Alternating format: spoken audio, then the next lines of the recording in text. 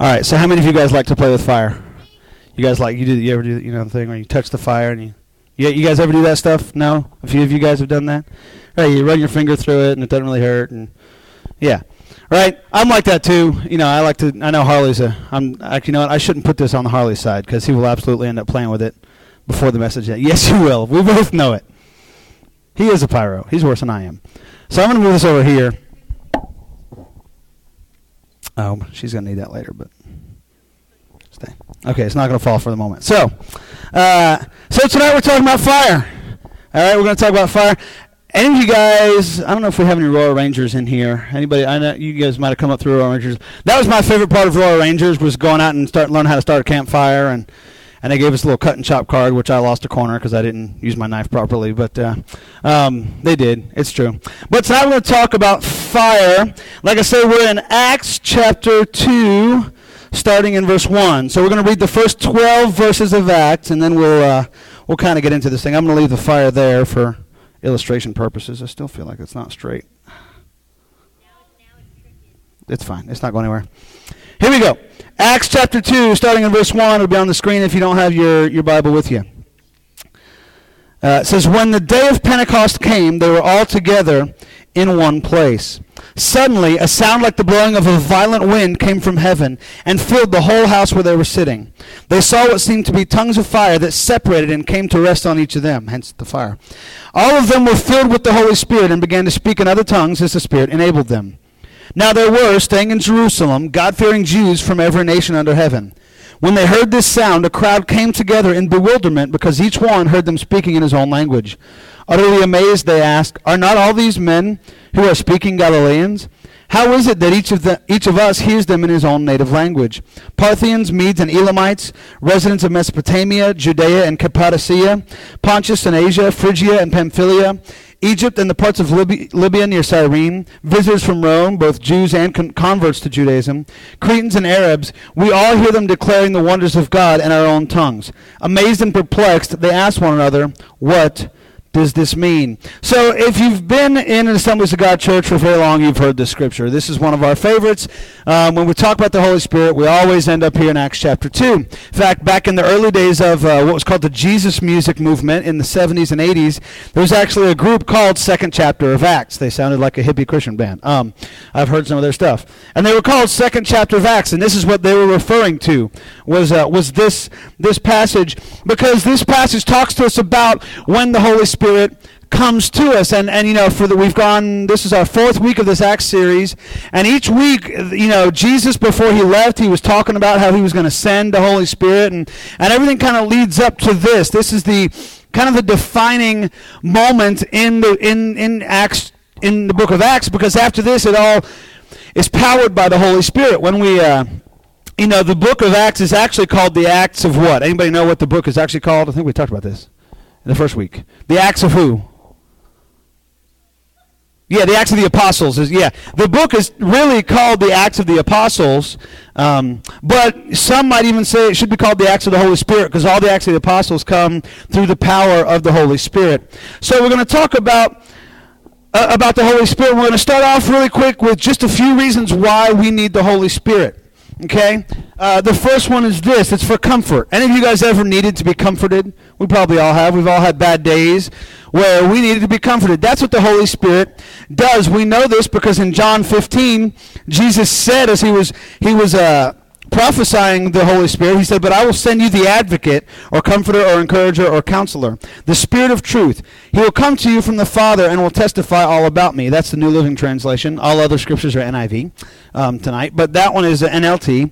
So he said, "I will send you the comforter." I'm going to send you someone to comfort you when you need it, because he knew that the disciples were not going to have easy lives. If you read through the rest of Acts and through the New Testament, you know that most of the disciples got killed for their faith. Okay, Peter, who's a major player in the book of Acts, was crucified upside down.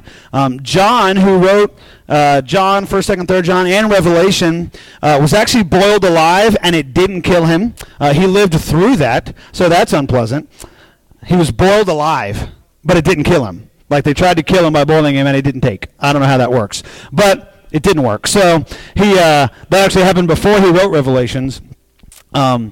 And so, these guys, he knew they were going to have hard times. And the scripture, you've probably heard me quote it, that, Jesus said, in this world you will have trouble, but take heart because I have overcome the world. This is the same thing. He said, you're going to have hard times, but I've got the Comforter coming here for you. Okay, the second reason that we need the Holy Spirit in our lives is as the confirmer. Okay? And I'm not sure that's a word, but I found it and I'm going to use it. 2 Corinthians 1:22, speaking of Jesus, said he set his seal of ownership upon us and put his Spirit in our hearts as a deposit, guaranteeing what is to come. The Spirit confirms or guarantees the things that were to come, the good promises. The Bible is filled with promises and prophecies, and Jesus fulfilled a lot of the prophecies, but the Holy Spirit works to guarantee those promises in our lives. It works to guarantee and to confirm those things in us, that we know we can trust those are going to be as they are, because that's what the Holy Spirit is going to do. The Holy Spirit confirms the things of our lives. And then the third reason we need the Holy Spirit, because the Holy Spirit serves as a convictor. Okay, this you might think of this word as conscience. Okay, not convict like you're in jail, but this is a conscience. I heard a very wise theologian said a conscience is that still small voice that people won't listen to. Okay, that's a still small voice that no one wants to listen to. Now, if you're wondering who that deep theologian was, it was actually Jiminy Cricket. Pinocchio, anybody remember Pinocchio? Right, let your conscience be your guide. Exactly. Hey, Taylor. So we've got, I really tried to find that part in the movie, but you can't find Pinocchio on YouTube, so I couldn't get that thing going. But yeah, that's, and I think it's interesting. I noticed this. I was looking at this quote. Still small voice. That term, if you know your Old Testament, should seem familiar to you because, of course, in I think it's 1 Kings, the prophet Elijah, God told him, "Hey, go to this place because you're going to hear my voice. The presence of God is going to show up." Anybody remember what happened? What happened when he went up to that spot and waited for the presence of God to show up? Anybody?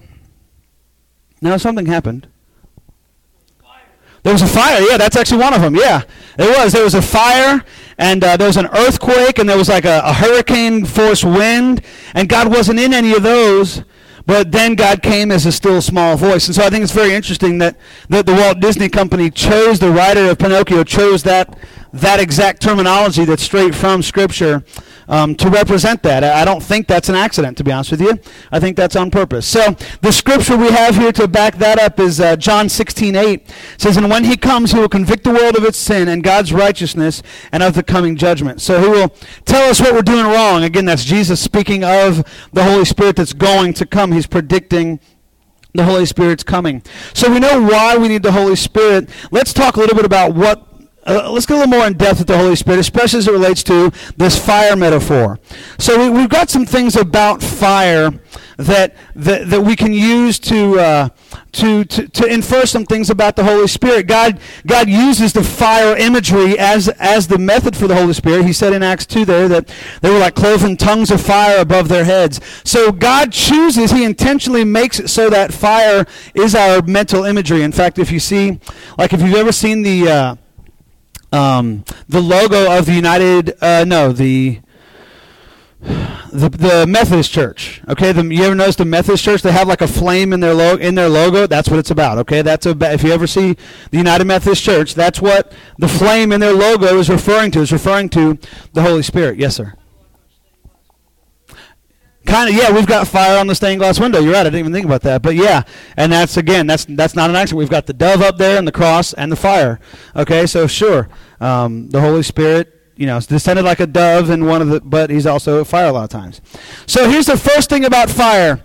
The first thing is fire announces itself. Okay, this is your fill in the blank. Fire announces itself. When there's a fire around you, you always kind of know where it is, right? Like even now, I'm kind of keeping an eye on this candle, and it's a small flame, but you always kind of want to be aware of where the fire's at, right? And so it's the same way. The Holy Spirit, when something is on fire, everybody knows. And so when somebody is filled with the Holy Spirit, it should be obvious, and people will know that there's something different. They will see a change in you. So fire announces itself. You have to keep your eye on it, and in the same way, it should be obvious when we're filled with the Holy Spirit, when we're on fire with the Holy Spirit. The second one is this, and this is not going to be a real long message, but the second one is this: fire attracts attention to itself, not what is burning. Okay, fire attracts attention to itself, but not what is burning. When you look at a candle, you don't think about the wick, right? Nobody cares about the wick on a candle. It's a candle, whatever. It's a wick, a little piece of string, right? We're more concerned with the fire. That's the fun part. Nobody wants to play with the wick, because when the fire's not there, the wick is not interesting. We don't care about the candle if it's not lit, right? There's no point. Candles without lit. So fire attracts attention to itself. And of course, there's times when it's burning something that we care about. We care about the thing that's being burned. But for the most part, that's not the case. And so when we are filled with the Holy Spirit, and when we are showing that, when people know that, people should not be attracted to us, but they should be attracted to the move of the Holy Spirit. Okay, in our scripture here, Acts 2:6 says, when they heard this sound, the crowd came together in bewilderment, because they heard each one heard their own language being spoken. See, they're in this situation. There's all these people, and imagine it like this. How many of you guys speak a foreign language fluently? Like fluently. Not you took 1 year of Spanish and you remember how to say, I'm hungry. Fluently. Right? I speak, what do you speak fluently? Oh, you're saying sarcasm. Yeah, that's true. We all speak sarcasm fluently. You speak what? Click? I actually do speak a little Ipayatanlay. My parents, when I was a kid, you know how your parents do the thing where they spell everything so you can't figure it out? Well, Wes and I both learned to read fairly early, and we got good at spelling pretty quick. Well, I did. I don't know. Maybe he didn't. He's giving me a weird look there. I learned to spell pretty quick and early. I was trying to give him the credit there. And so my parents moved to Pig Latin pretty early on to keep Wes and I from figuring it. Of course, we learned that. I figured that out. It didn't take too long. Then they just started telling me to go away. But say that again. Yeah, I don't know what that is. I've actually heard of that, but really, there's a language. What was it? It's called Esperanto. And somebody tried to make it like a universal language, and it didn't take. And so now there's like 8 people who speak it. But one of them went to my church growing up, and we were getting ready to go to Costa Rica for a mission trip. And some reason they decided we should all learn Esperanto to go to Costa Rica. It's kind of like Spanish, but not quite. And I don't remember anything about it. The guy's name was Mark Haskell, who tried to teach it to us, and I remember nothing about it. But I remember taking classes on Esperanto and thinking, what is the point of this? Because nobody else speaks this. But So to get back to the point here, back to the story, there's all these people. Imagine if we all started speaking other languages, okay? And people around heard that, and there was somebody from Egypt was like, hey, you're speaking Arabic, and I get that. And somebody from Russia, hey, when did you learn Russian? Like, that would be weird. And, because that's exactly what happened here. But they weren't drawn to the people. They weren't saying, when did you learn how to speak this language? Because they knew they didn't. They said, these are all Galileans. They don't know my language. They were drawn to the power. They were drawn to the power that had given them the ability to speak this language. Okay, they were drawn to the Holy Spirit, which was giving these people the ability to speak in other languages. And here's the third thing about fire that relates to the Holy Spirit: is fire is aggressive. Okay, fire is very aggressive. If you've ever seen a wildfire burning, it goes right after the next thing. It doesn't waste time. Sometimes, when we were at Fogo de Chao in Orlando, I know, it was so good. We all sat there, and it was like none of us wanted to leave, right? We kind of wanted to just enjoy what had just happened, right? Especially before dessert. We all just kind of sat there enjoying the meat, and none of us we all tried not to eat too fast. We wanted to eat it all. But and we do that. And you ever watch like Discovery Channel or whatever, Animal Planet, when they've got the lion chasing down the zebra, and sometimes, the lion doesn't necessarily hurry through the meal. It kind of takes its time enjoying the meal. And we do that with a good meal. We do that. When you're at McDonald's, you're just trying to eat it. But I don't often savor McDonald's. But but sometimes you stop and savor your food. Well, fire doesn't do that. Fire does not savor that which it's devouring. It's very aggressive. It takes what it is and it moves on. Okay? And in the same way, we have to keep feeding the fire of the Holy Spirit. The Holy Spirit is not content to just do what it did last time. Okay? The Holy Spirit is not content to simply be as it was before, but the Holy Spirit is very aggressive and wants to continue to work in us, wants to keep doing something different, doing something new in us. And so then the question becomes, okay, so what do we feed the fire?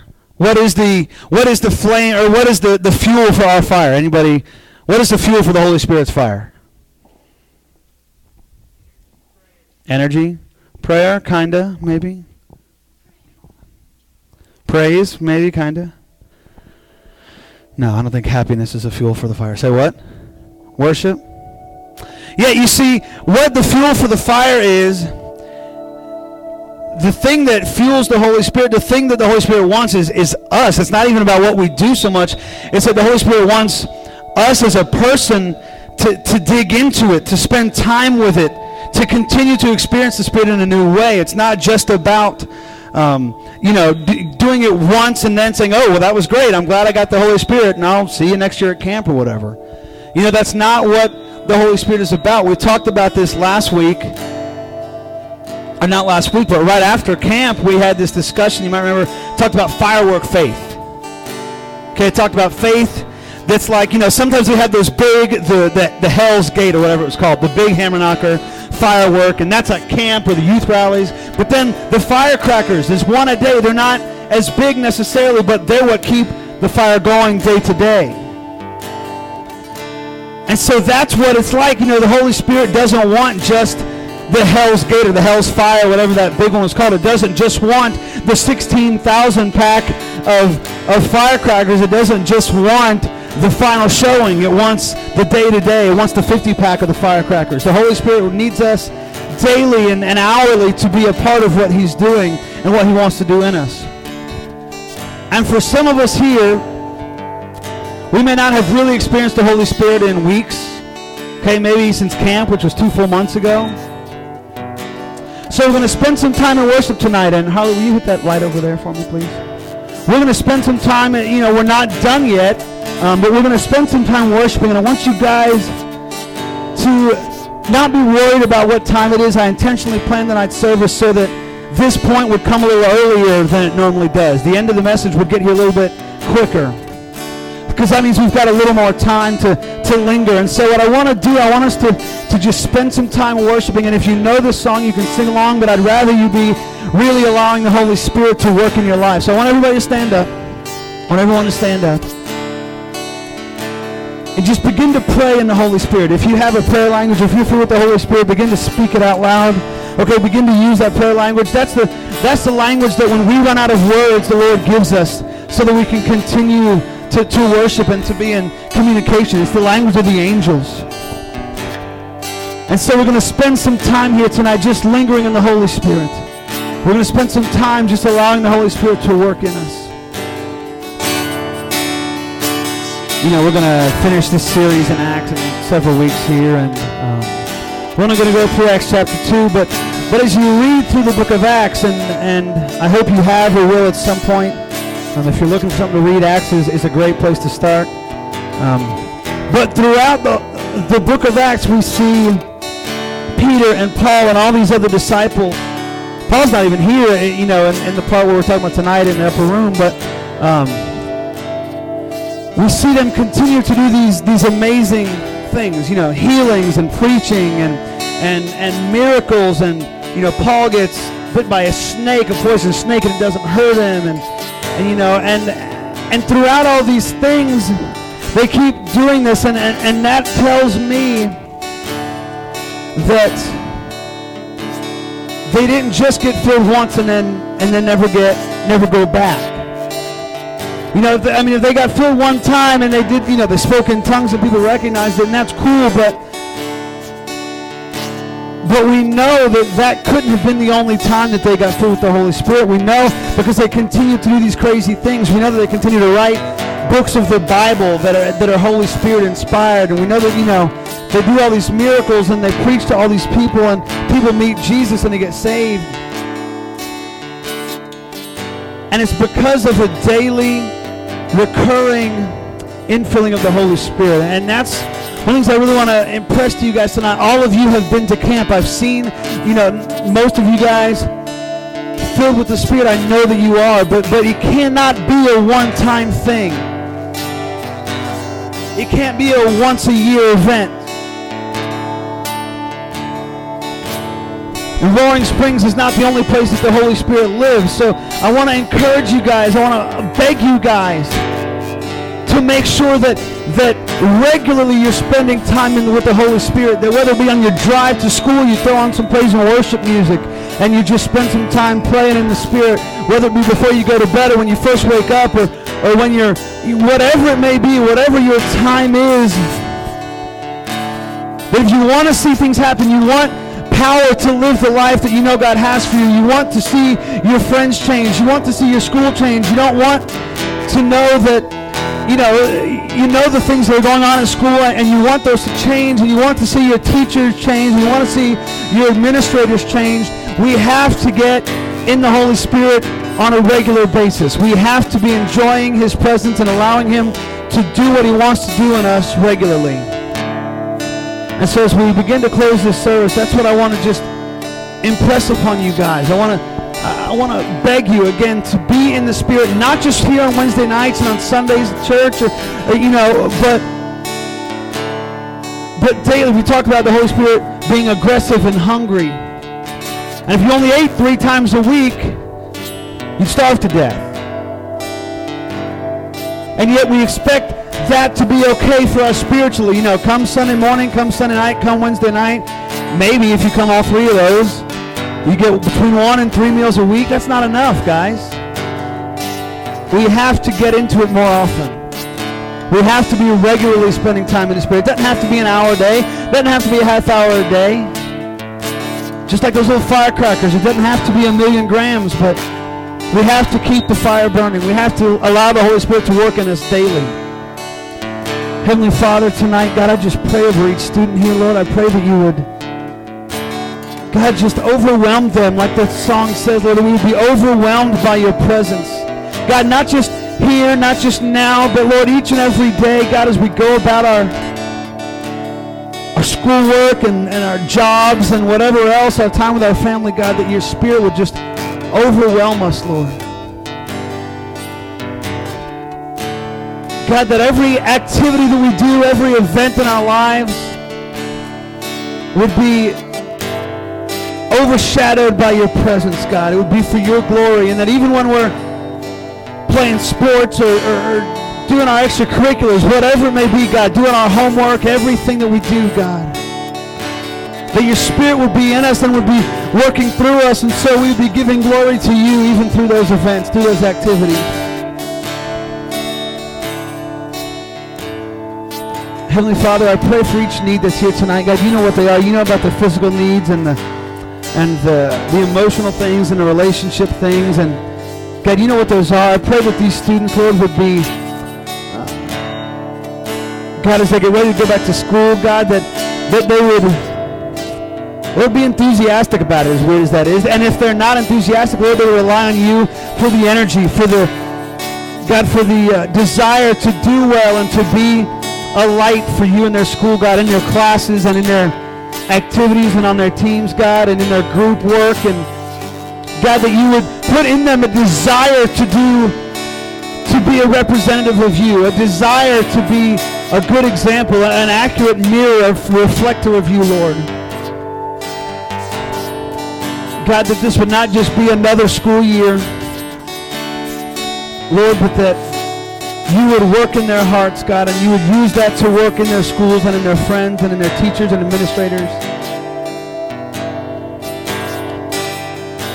God, I just pray over each student, Lord, that you would bless them and keep them. And God, that you would bring us back safely next week, God, and we move into the school year, Lord. You would just work in us, work in each of our lives, Lord. God, we thank you, we praise you, we love you. That's in your name we pray, amen. Amen. We do have video announcements to film, so we haven't done those in a few weeks. I'm kind of at the point where we don't need to do them every week, but we do. It's fun if we do them every once in a while. So it's been 3 or 4 weeks. So let's knock out some video announcements. Remember, if you got song ideas, TV show ideas, you can even do more than one. I would not be opposed to that. If you want to do more than one TV show and/or song, put it down here. Prayer requests can go in here as well.